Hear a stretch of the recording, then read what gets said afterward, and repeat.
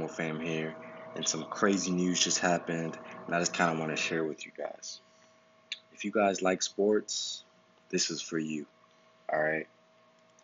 So basically, Antonio Brown is, if you don't know this already, he's a top three receiver in the NFL right now.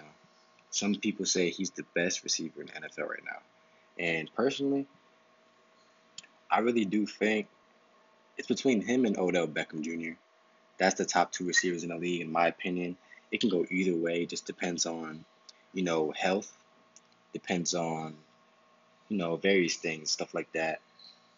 But Antonio Brown, he's been having a lot of tough time just grasping his new team.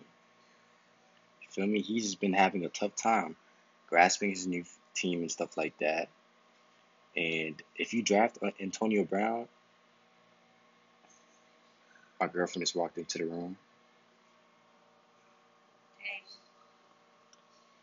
Yeah, she's here. She's here with me and stuff like that. She don't know much about sports, so she can't really chime in for this talk. But yeah. So the latest news is that Brown agreed to sign a deal with the Patriots. Now, if you know the Patriots, they win the Super Bowl seems like every other year. So them adding a top three wide receiver, that's definitely going to put them. Most people would say that they're going to be the Super Bowl winners just off that one trade, that one decision. You feel me?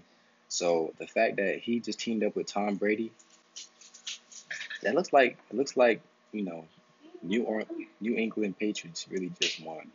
You feel me?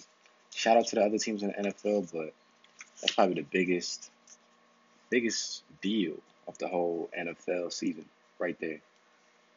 You know, I kind of wish it didn't happen. I feel like AB did not deserve to get that deal. The way he's been treating his other teams and stuff like that. I feel like there will be another problem in the future with the Patriots as well, just because of his arrogance and his personality. But talent wise, it looks like they finna win the whole thing. So Romo out.